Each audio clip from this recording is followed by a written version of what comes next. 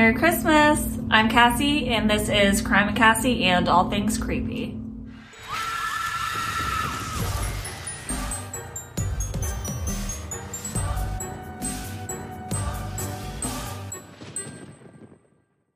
If you're new here, then welcome. Every episode, I like to talk to you guys about a true crime case that has taken over my brain. Spooky episodes coming soon. If you're not new here, then welcome back, my loves. You guys know I love a theme, and today is no exception. Is anybody else slacking this year? I've bought almost nothing. I've wrapped no gifts. I mean, I always procrastinate this time of year, but this year it's next level. I need to get my shit together. What about you? If you're slacking, you're not alone. And if you're not slacking, then go you little overachiever. But I want to hear everybody's plans, everybody's traditions. What are they? What are you guys doing this year? So I have like a list of potential episodes that I've had before I even started the podcast, whenever, I first decided to do it. And this year I was thinking, okay, I want to do something Christmassy, or at least something that happened in December, and nothing was clicking for me. If I do an episode, I want to, in that moment, feel connected to it, and just nothing, I wasn't connecting to anything. And then I'm cleaning out my DVR and I get to my last recording, and it happens to be an episode that happens right before Christmas. And then I looked and it was on my list, didn't even know what happened in December. So everything happens for a reason. It happens to take place in December of 1979. So today we're going to be talking about the murder of a beautiful teenager named Michelle Martinko. Michelle Marie Martinko was born October 6th, 1961 in Cedar Rapids, Iowa. Doesn't that sound like the most wholesome place in the world? I don't know about that, but during my research, I have discovered that it's the largest corn processing city in the world. So there you go, a little tidbit about Cedar Rapids.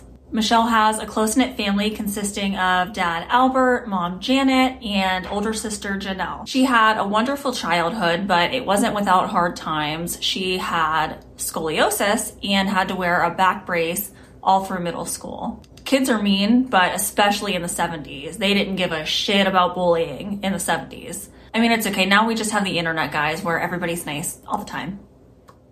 It's believed that these tough times of being known as the girl in the back brace are a huge reason why Michelle remained so kind and so humble, because you guys, all hail the glow up queen. She hit high school and bam, she looks like Farrah Fawcett. So she's at Cedar Rapids Kennedy High School, and looks aside, she's thriving. She excelled at school. She was a talented baton twirler. She sang in the choir. She turns 18 in October of 1979, and she's in her senior year. That's one of the most exciting times of your life. She plans on attending Iowa State and plans on majoring in interior design. Michelle's described as a girly girl, and one of the hangout spots for Michelle and kids all around the Cedar Rapids area is the Westdale Mall. It's brand spanking new. It had just opened up in October of 1979, and it's the spot for teenagers. On the night of December 19th, 1979, so we're talking 6 days before Christmas, Michelle had a school choir Christmas banquet, and she was super dressed up. Black dress, rabbit fur coat, dressed to the nines. She documented with pictures, of course, because you have to. Christmas chorus concerts were the best, I can confirm. Michelle ends up asking her good friend Jane, you want to go to the mall with me after the choir banquet? But Jane has homework, so she says, I can't go. They have school the next day. She probably wanted to make the most out of her outfit. She's newly single, she's feeling herself, as she should. So she gets in her parents' 1972 Buick Allegra and heads to the brand new Westdale Mall. She had about $180 in cash on her to buy a coat that her mom had picked out. She gets there and she sees her friend Kurt. He's working at the Chess King's men's store. And when Kurt looked at her, he didn't even recognize her at first. He's like, who is this knockout walking in? Again, she's dressed to the nines. They end up talking, chatting a bit, and they decide he's on break, let's go for a walk. It was a platonic relationship, so much so that when he walks past his crush at the mall, he's like, oh no, I just ruined my shot. She sees me walking around with this gorgeous girl, aka Michelle, and she's gonna think that that's my girlfriend. They part ways, and soon enough, it's pretty late, and Michelle's mom is noticing that she's not home yet. Now, at this point, it's well after the mall would have closed, so she immediately starts calling around. She then tries calling the police. They pretty much blow her off and say, oh, she'll show up. So she ends up calling Jane. And Jane's like, I wasn't able to go with her. I had homework. I couldn't go. So at that point, her mom starts panicking and she calls police again. Thankfully, they dispatch an officer. Officer Jim Kincaid gets to the mall around 4 a.m. If you don't hear Officer Kincaid and immediately think of Detective Kincaid and Scream 3, aka McDreamy, we can't be friends. Just kidding, we can still be friends. Officer Kincaid gets there and he sees that the parking lot is dark, deserted. Nobody's there. It's been closed down. Again, it's like 4 a.m., so it's been closed down for a while. Then all the way at the end of the parking lot in JCPenney, he sees a car by itself. The windows were frosted up. It was hard for him to really see anything from a distance. Again, it's December. He opens the back door and he sees what he describes as a woman slouched down. And he's thinking, okay, this is probably just an intoxicated person. He then looks through the passenger side door and he sees it's a young woman slumped halfway off the passenger seat. He sees blood everywhere and can tell she has what appears to be multiple stab wounds. The young woman is deceased, and he can tell by looking at her that it's 18-year-old Michelle Martinko. Soon enough, it's a full-on crime scene. It looks like a frenzied attack. There's blood spatter everywhere. They find all these glove prints. To them, it looked like dishwashing gloves that you would have had in the 70s or 80s. They're thinking that this killer came prepared.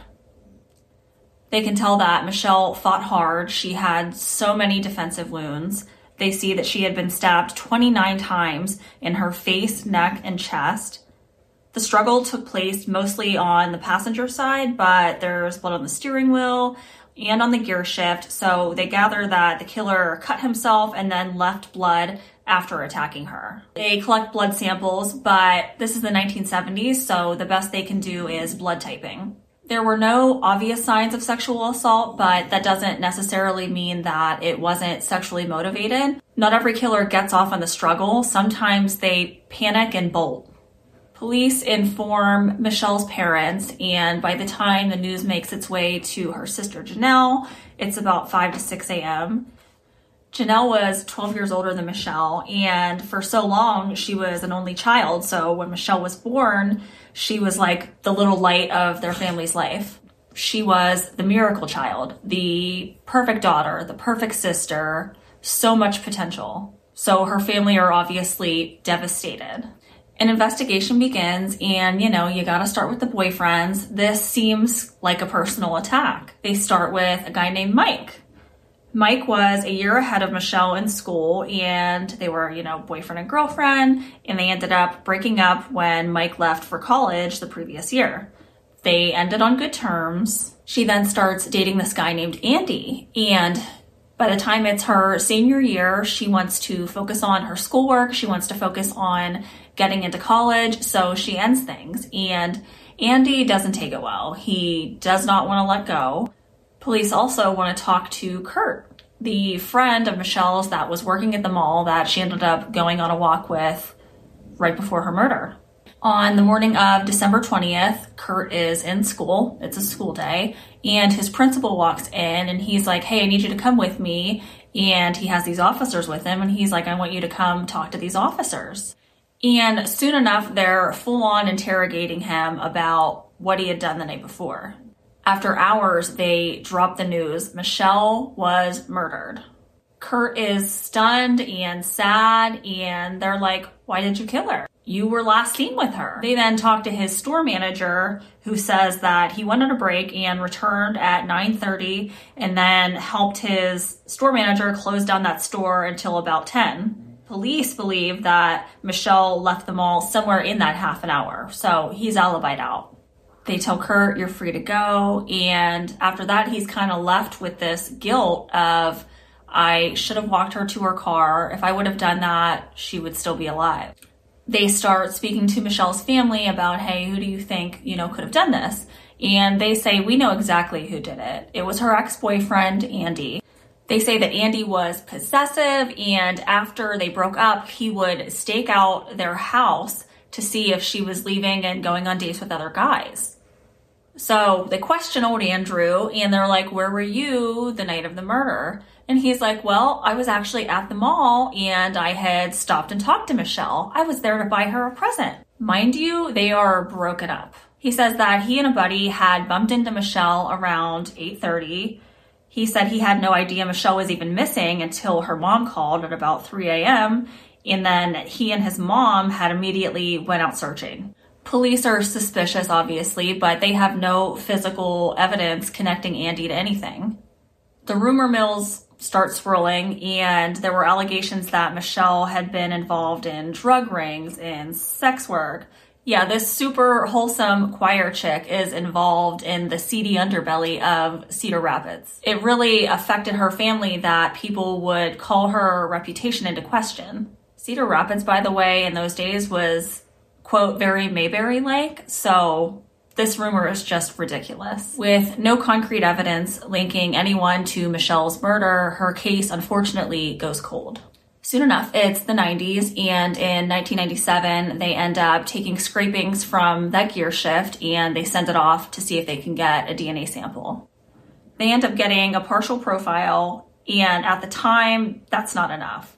So then kind of goes cold again, and then now we're in 2005. In 2005, they send out Michelle's whole ass dress and they get a full DNA profile. They then submit that full profile to CODIS and they're like, okay, we're bound to get a hit, right? Nope, nothing. So they're like, okay, we're going to go back. We're going to start testing everybody possibly linked to the case so that we can at least start ruling them out. But come on, I know it's Andy. You know it's Andy. Let's just seal this deal. And her family is thinking the same thing. So they ask him for a sample and he consents. They test it and boom, Andy is cleared. He lived for so long under this giant cloud of suspicion. If there had not been DNA evidence, I would still be thinking it was Andy. I mean, it seemed so personal, and the fact that he had seen her at basically the crime scene right before the murder, what are the chances? She wasn't robbed. There were no obvious signs of sexual assault. It's crazy and scary how bad it can look for someone that's totally innocent. The next on the docket is Kurt. You were last seen with her. It's gotta be you, dude. Kurt consents. He gives his sample and boom, Kurt cleared. What is happening? Let's take another shot in the dark here. She has the other ex-boyfriend, Mike. He wasn't anywhere around here, but whatever, let's just test it. And boom, obviously Mike is cleared. Now they're back to square one and another decade passes. It's 2015 and now they have a new lead investigator named Matt Denlinger. Denlinger takes a fresh look at the case file. This is a crazy long case file. Decade after decade, new investigators had sifted through it and added things to it. They had any and everybody who would have possibly crossed paths with Michelle or even was just at the mall. So he's like, you know what? We'll literally start swabbing everybody and eventually something's got to hit. 125 tests later, nothing. Then they get involved with a little company called Parabon. Parabon was a private lab and they would take DNA samples to create an image to basically create a police sketch of the suspect. They end up making 3 sketches of the potential suspect. One around the age of 25, one around the age of what they would believe he would be now, about 50, and then one with a 1979 haircut. They end up releasing them to the public, but they basically get so many calls because this sketch looks like anybody. Then Parabon calls them back and they're like, hey, we just did this other crazy thing with DNA. You know how we do. But yeah, we just solved the Golden State Killer case. Have you heard of it? May we do the same in Michelle's case? And they're like, yes, you can. So they sent it off in the spring of 2018. And by that summer, they get a report back saying they have found a relative of the killer. They end up finding a second cousin once removed. I have no idea what that means, but luckily they do, so stick with me. It's a woman who lives in Vancouver, Washington. So now they have to build the family tree with the help of this woman, luckily. They end up tracing it back to the early 1800s. They're able to create 4 branches of the family tree. They test one person of the first branch, which is in Ohio, and it comes back no match to the killer. In the next branch, they test it and it's someone from Nebraska, and that ends up being no match to the killer. So we can cross off branch number 2. The third branch happens to connect to someone in Iowa. Let's go. It's a woman in Iowa who lives about 20 minutes from Cedar Rapids. They test her DNA and she shares DNA with the killer. So boom, that's our branch. We can eliminate that 4th branch. It turns out she's a first cousin to the suspect, and she only has 3 first cousins who happen to be 3 brothers, the Burns brothers. And then there were 3. All 3 brothers live in Iowa, and none of them have criminal records, so there's no way of getting their DNA samples through that. So they decide to collect them secretly. They start with middle brother Kenneth. He was a married father of 3. He sold farm equipment, and they determined he's not it. Next on the list is the oldest brother, Donald. He's also a father of 3 and a grandfather, and he was a retired manager of a lumber yard. They ended up finding, I guess, his toothbrush and his garbage. They test it, and nope, not him. Now we're left with the baby of the family. It's youngest brother, Jerry. Jerry lives in Manchester, Iowa. The year of the murder, 1979, he had 2 young children. He sold farm implements. He was in a bowling league, and he was still living in Manchester. Now, the police are staking him out, and Jerry ends up going to a pizza place. So they're watching him from a safe distance, and Jerry gets up to throw his drink away. Detectives wait for him to leave. Then they go in, they grab that drink, and let's test it. They test it, and finally we have a match. 100 billion to 1.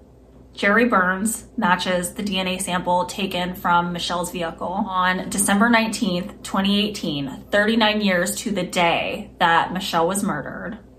Detective Denlinger goes to Jerry's place of business, and he has a hidden camera in his travel mug, and he's like, okay, I'm gonna surprise interview Jerry. The entire time of the interview, Jerry's cat Bella is walking back and forth in front of this hidden camera, and as serious and intense as this interview is, it's so funny because pets are so ridiculous, they don't care what's going on. Am I right?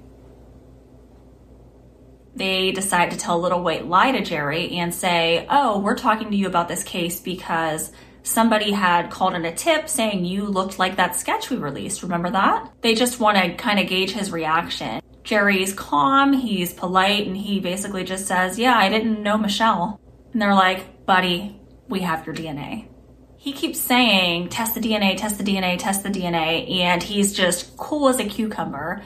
And they're like, bro, we did 3 times to make sure, like, it's yours. And what's weird is he never denies it. He just keeps saying, test the DNA, test the DNA. What's also weird is during the interview, Jerry brings up the mysterious disappearance of Jody Huisentruit. And I'm not going to dive too much into that right now because I'm definitely going to cover that case eventually because it has baffled me for years and years. Just a really quick overview. Jody was this news anchor who one day right before work had disappeared from the parking lot outside of her apartment complex. This happened in Mason City, Iowa, which was only 2 hours away from where Jerry lived. Jody, to this day, has never been found, and the Mason City police never said one way or another if they had been investigating Jerry or not. And to play devil's advocate, there was nothing that ever linked him to Jody's disappearance, and it's possible, I think, that maybe he was just throwing it out there in hopes of whoever maybe does get caught for Jody's disappearance, they'll think, oh, that's probably who murdered Michelle too. So again, they're interviewing him. They tell him we have your DNA, and this is 39 years to the day that she was murdered. They arrest Jerry Burns for first-degree murder. Isn't it crazy how we see that happen so often? It'll be like right about the same day or on the exact same day so many years later. It's crazy. Jerry's family says it's impossible. He is innocent. He is a good man. The DNA is wrong. Just no. Investigators end up finding what's described as violent or deviant pornography, specifically blondes, I guess, on Jerry's computers. And Jerry's defense attorney ends up filing a motion to bar that evidence at trial during a pretrial hearing, and the judge agrees. So now they only have the DNA evidence to go on. In February of 2020, trial begins. Michelle's sister, Janelle, and her husband, John, travel from Florida just to be there. Janelle and John had been married when Michelle passed, and he's been right there with her through this whole thing. Michelle's parents, Albert and Janet, had died in 1995 and in 1998. So it had only been Janelle and John fighting for Michelle since then. The defense says that investigators mishandled evidence and DNA transfer occurred, saying that Jerry could have left his DNA at the mall, on a door, or on a bench, because he did admit that he had gone to that mall before. Anyway, then that it had gotten transferred to Michelle's dress and she had sat on the bench or brushed up against a doorknob, and that's how it happened. The jury deliberates for barely 3 hours, and they quickly come back with a verdict. He ends up being found guilty for murder in the first degree and is sentenced to life without parole. He's currently in Anamosa State Penitentiary and is appealing. This probably could mean nothing, but I think it's just worth mentioning because I found it a little bit in my research. But Jerry's wife, Patricia, had actually died in 2008 and it was ruled a suicide. And his cousin, Brian, went missing on December 19th, 2013 and has never been found. When Jerry was arrested, the rumor mill started going that maybe he could be involved in one or both of those incidents, but he's never been charged in anything regarding either one of those, but it is very, very odd. The Westdale Mall ended up closing down in 2014, and I think it's probably for the best. I feel like I would not want to go anywhere near that parking lot, and just trying to imagine what Michelle went through. This happened right before Christmas. Her poor family, poor Michelle. This just is so sad, so senseless. Now to a brief overview of this week's missing persons case. 16-year-old Susana Morales was walking home from a friend's house between Singleton Road, Norcross, Georgia, and Indian Trail, Norcross, on July 26th around 9 p.m. Her location shows her at the entrance of her neighborhood, and then her location changes to the opposite direction in a car. Allegedly, one of her friends got a text message saying that she might be in danger. Her last location was near an apartment complex in Norcross, Georgia, that is located near Mead Creek High School, which is also in Norcross, Georgia. And her location disappears, and she hasn't been seen or heard from since. Susana Morales is a Latina female. She is 5'2", weighs 112 pounds, and when she was last seen, she was wearing a yellow tank top, light blue jeans, white Crocs, carrying a small purse. If you have seen or have a possible sighting of her, please take a picture and contact Gwinnett County, Georgia Police Department at 770-531-5300 or text 470-331-9117. I'm wishing everyone a Merry Christmas or whatever you celebrate. I hope it's amazing and filled with love. I know this time of year can be stressful as is, and if you're going through something extra right now, I'm sending you all the prayers, all the love, all the good vibes. Put on some NSYNC holiday radio. Works every time for me. You can follow me on social media everywhere at CrimeXCassie, and remember to like and subscribe, and if you're listening in podcast form, throw out a review. As always, lock your doors, wear your SPF, and never ever sit on a bench at a mall because they will take your DNA and link you to a murder that you definitely didn't commit.